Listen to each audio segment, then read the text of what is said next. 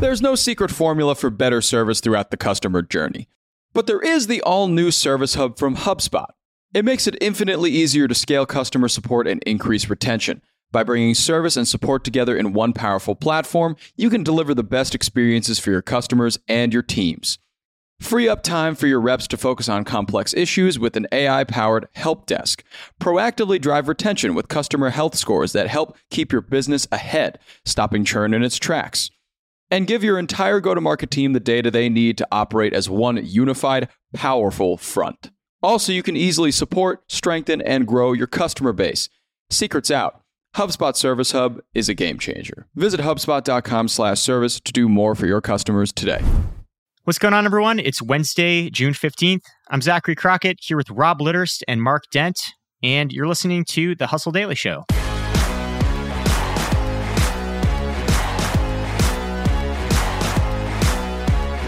Today, we're talking about the New York Times. They're one of the world's most venerable media brands, but they're also pretty savvy on the business side of things. They've been employing a new business strategy, which shifts revenue from advertising to ancillary products.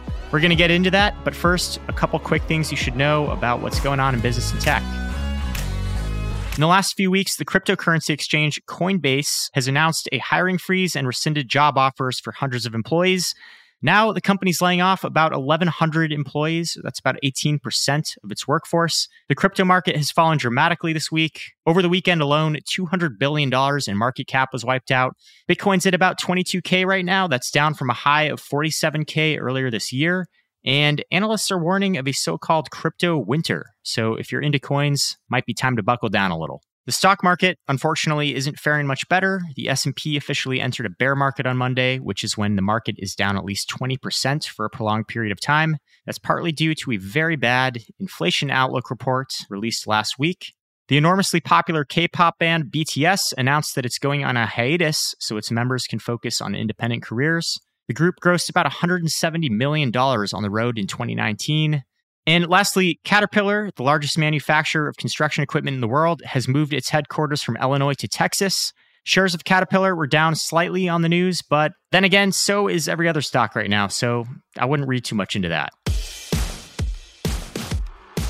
All right, Rob, let's talk New York Times. They've got a new business strategy brewing that they've been working through.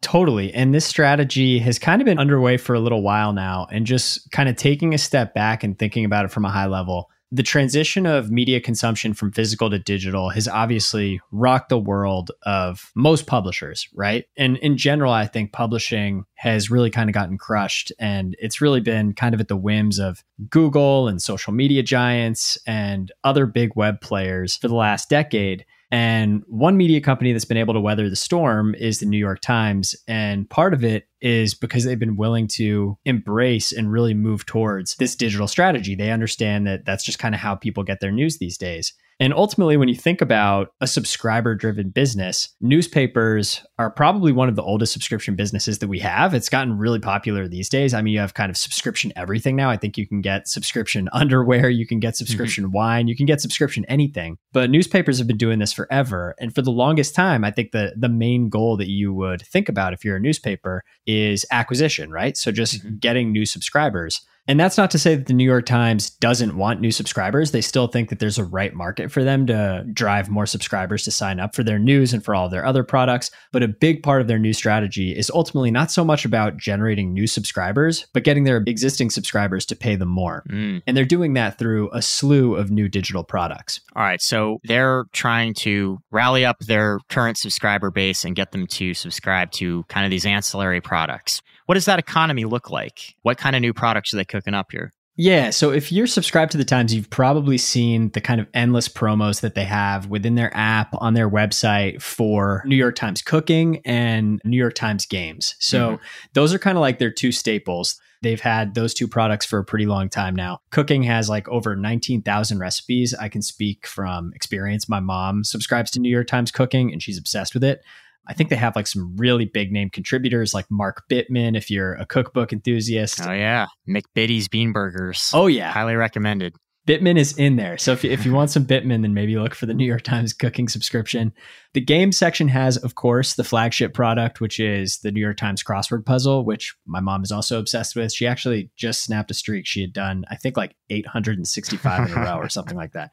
But it also has Spelling Bee, Tiles, and Wordle, which New York Times just acquired. Mm-hmm. But they've actually added a couple of different products that they're kind of working into this overall bundling strategy. And that's really what they're trying to do here, is get people to pay them incrementally more for access to these ancillary products. Right. They have Wirecutter for reviews. They have The Athletic for sports. They've kind of gone on a spree the last 5-6 years, right? Exactly. And that's the cool thing, is they offer all of these products as standalone subscriptions as well. And when you think about it, the New York Times, they definitely have a type for the products that they're looking to bundle. They're looking for products that are kind of low cost products. I think like their standalone subscriptions range from about $40 per year to $65 per year, which I'm not great at math, but generally around like $5 per month.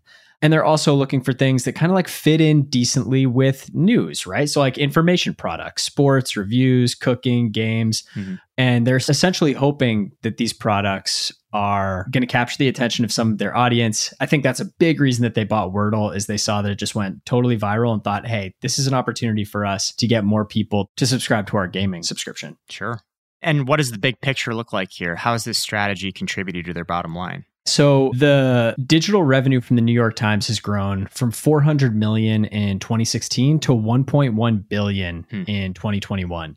One thing that the New York Times does, which is really, really smart, is they offer a complimentary subscription to their bundle subscribers. So if you think about the nature of a bundle, like one person, me, myself, I might just want to subscribe to the New York Times for news, right? Maybe I want to read The Athletic here and there because I'm a sports fan. But if you offer me a complimentary subscription for my wife, she likes the games, she likes the cooking. So I think what New York Times is doing there by offering a complimentary subscription is they're giving subscribers a chance to kind of increase the chances that somebody's interested in one of those ancillary products, so that more households essentially are upgrading their New York Times subscription to the bundle to take advantage of those products. Sure. There's something in it for everyone. Yeah, it's interesting. This acquisition really seems like something that is more out of the playbook of a big tech company than an established legacy media brand. We've seen companies like Apple, Disney play around with bundling, but not really any other major newspapers. Yeah, this is definitely the first really kind of true example of a traditional sort of media outlet, one as kind of, for lack of a better word, as stayed as an old newspaper, really going out of its way to turn into something else. This sort of like home for, of course, news and sports, and then like Rob was saying, games and cooking, and basically just community is kind of what they're creating with some of that. And it really feels like a playbook that you would see out of somewhere else. We know, of course, that Facebook, it was getting really big on its own, but then it bought Instagram and it bought a lot of other things. And that is the way that public companies have to keep getting bigger, is by acquiring. And so while I think that, as Rob was saying, the bundle allows you to also get more revenue per user potentially, because people who are already subscribers are going to get the bundle now, I sometimes wonder, like, how far do you go? Especially if you're someone like the New York Times, like to use like the corporate culture's favorite word, how much synergy really is there? Nice. Among other things that the New York Times could buy, because there obviously is a lot of synergy between The Athletic and the New York Times. Wow. And I think a decent amount of synergy between games and the New York Times, certainly. Like the crossword puzzle was always a standby on one of the back pages of the newspaper. Mark, if you use the word synergy one more time in this recording, I think you're going to get poached by McKinsey after this. I will try to stop using it then.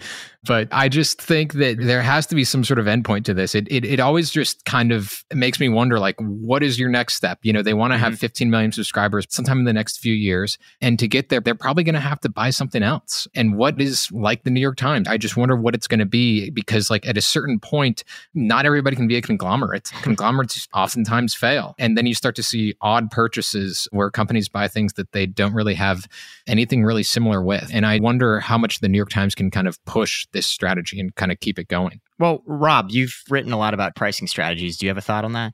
Yeah, totally. I also have ideas for what they could potentially acquire that I would love to run by you guys to see if you guys think any of them could be a fit. Let's do it. Yeah, I'm interested. We already talked about how the New York Times kind of has a type, right? So they have these kind of like $5-ish per month information products. So one that comes to mind for me, I think if they had kind of like a premium horoscope app, I think it could potentially fit. And I feel like people go for horoscopes in their newspaper or wherever they're getting their news. I feel like it's something that could potentially fit. What do you guys think about the New York Times jumping into the horoscope game? That's a good idea. I miss the days when horoscopes were free. Right. But here's the thing. They weren't free in those old days. They were baked into the price of the old newspapers. Interesting.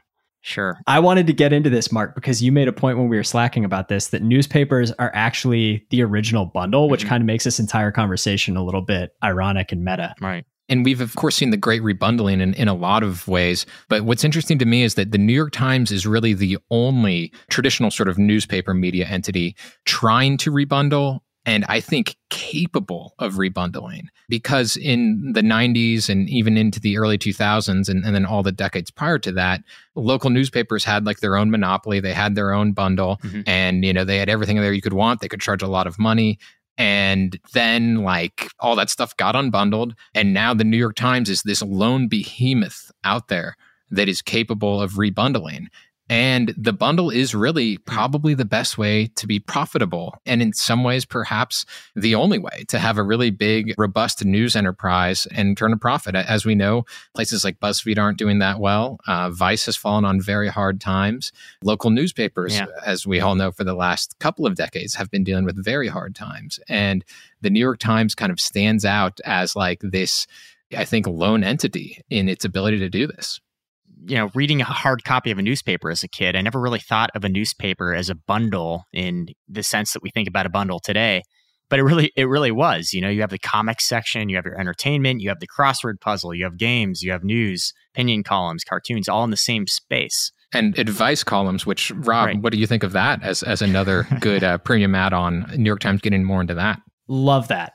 Absolutely love that idea. Advice, horoscopes. One thing I was going to mention too is the New York Times isn't alone with kind of going into bundling. And I feel like wherever you look, the companies that are doing bundling the best, their prospects are really, really good in their respective spaces. So like a couple that I was thinking about in relation to the New York Times, Apple recently launched this Apple One bundle that includes Apple Music, cloud storage. It includes their games offering, Apple TV Plus, Apple News Plus, and Apple Fitness. And they're kind of doing something similar to the New York Times, where they're allowing you to do like a family bundle subscription. So you can kind of share all of these services across your family. I literally didn't even know that I had access to that stuff, but got a notification one day because my mom signed up for it. And so now my entire family has it. It's crazy. And then Disney has their own Disney bundle that includes Disney Plus, Hulu, and ESPN Plus. And especially as you see what's happening with Netflix and their subscriber numbers are trending downwards, I think Disney's in really good shape with that kind of combination of offerings that they have there. They've got sports, they've got prestige TV and prestige other products with Hulu, and then they have Disney Plus, which obviously their catalog is super popular too. I think a part of the reason the New York Times can pursue this strategy is obviously they have a lot of legacy and cachet. They have the power to be able to do this, as you said, Mark. And it just is a reality that cachet has also allowed them to overtake the broader newspaper market in many markets too. They have. It's pretty wild when you look at the number of subscribers that some other media outlets have as compared to the New York Times, which is nearing around 10 million. The Washington Post, which is a big deal and has been their prime rival, has around 3 million digital subscribers, although that's from a little over a year ago, so that number's most certainly gone up. The Wall Street Journal has just under 3 million digital subscribers. And then we kind of get to like these local papers, which is where it's really interesting. The Boston Globe, which is probably one of the most successful local newspapers, has just under 250,000 digital subscribers. This is where, to me, it gets nuts. According to the Columbia Journalism Review, there are more subscribers to the New York Times in California than there are subscribers to the San Francisco Chronicle and the Los Angeles Times. Wow. And it's the same within Seattle. There's more NYT subscribers than Seattle Times subscribers. Same within Dallas with the Dallas Morning News. And there's, I think, two parts to this. One is not so much businessy, but more just the way things are going in our country, which is that like all news has become national. I think people care just a little bit more about national news. They don't quite have the same feel for the community as they once did. So local news just has fallen out of favor. And then if you couple that with the New York Times kind of riding to a new high because people are just a little more interested in it. And then they have that cachet that you were talking about, Zach. They're able to just like increase their power like tenfold to the point where you have people who work for local journalism outlets. They want to work for the New York Times. People who would read those outlets are finding, well, there's not that much good stuff in there anymore because all the reporters have been laid off. And so they're going to turn to the New York Times, which is a really good product. And that also happens to cost less than most local papers. Sure. Well, I think those are two great points, but a third point is maybe, as you mentioned, price sensitivity. Obviously we're in the age of digital news where we have so much free content at our fingertips and people don't want to pay $50, $60, $100 a year for a newspaper. And the New York Times seems to benefit from kind of like an economies of scale type of thing. You mentioned the Boston Globe, for instance. Rob, you're one of the 250,000 subscribers to the Boston Globe. And I am. There's like a dramatic price difference between your New York Times subscription and your Boston Globe subscription, for instance. It's crazy. And one thing that I do want to clarify is I think the New York Times does some pretty aggressive first year promotions. So take it with a grain of salt. I think after year one, the price of a subscription technically goes from $4 per month to $17 per month. But I've subscribed to the New York Times and churned, and I've had them kind of offer me the same price over and over. Yeah, there's a lot of different rates because I think I pay closer to somewhere to 8 to 10. So it's somewhere in that range, I think, too. But to your point, Zach, so I pay $27 a month for the Boston Globe, and they have zero pricing flexibility. Like I've asked them before if I can if I can subscribe at a lower cost. They need every penny of that. And I've been shut down, many times. But I was just doing some back of the napkin math. So obviously $27 to $4 for the New York Times is a pretty ridiculous difference. But even New York Times All Access subscription, which includes all of the products that we mentioned above. So it includes news, cooking, games, Wirecutter, and The Athletic. That comes out for the first year to right around $13.50 a month. So even that is half of the price of my Boston Globe subscription. Jeez. Which it's just crazy. And you mentioned it, Mark, like the Boston Globe, they obviously have a great reputation. They are seen as one of the more successful papers. And it just seems like hard for them to even really compete. Like, I don't understand how some of these smaller market papers can do it. And once you start to kind of do that calculation and look at that equation in your head, it starts to make a lot of sense why there's been consolidation and papers going out of business and all of that stuff. And new Substacks that have daily news. I think that's been kind of a new trend, is getting back into like local and regional news and using newsletters to do it. Yeah. Well, I will say that the Boston Globe has never ripped off one of our stories without credit. So they have that going for them. The New York Times, love them, but they do frequently do that to smaller blogs, and they can get away with it. I did not know you were going there. That's amazing. So, Rob, you've done a lot of research in the pricing strategy space. I'm curious, when all this is taken into context, do you think that users are getting a good deal with these types of bundles? Yeah. So the standalone subscriptions for New York Times products, which includes the 5 that we've been talking about: news, cooking, games, Wirecutter, and The Athletic, on their own, if you added them all up, it would come out to about $250 per year. And if you sign up for their all access subscription, which is the bundle, you get it for $163 for the first year. So that's just about a 35% discount. I think, especially when you add the fact that you can add a subscriber to that as well, and you think about the odds that within a group of 2 people, the chances that somebody's interested in one of those ancillary products doubles. I think it's pretty easy to see that being a pretty good deal, especially just considering all of the other media products that are on the market. I mean, we mentioned that comes out to about $13.50 per month.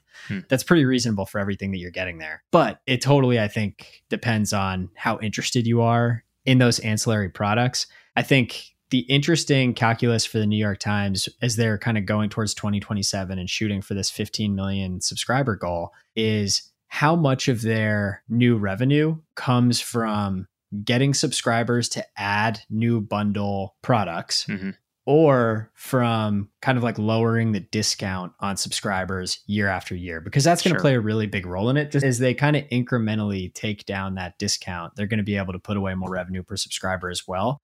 So there's a really good chance, I think, for the New York Times. And I'm not saying this is a good thing for media in general, because I don't really think it is.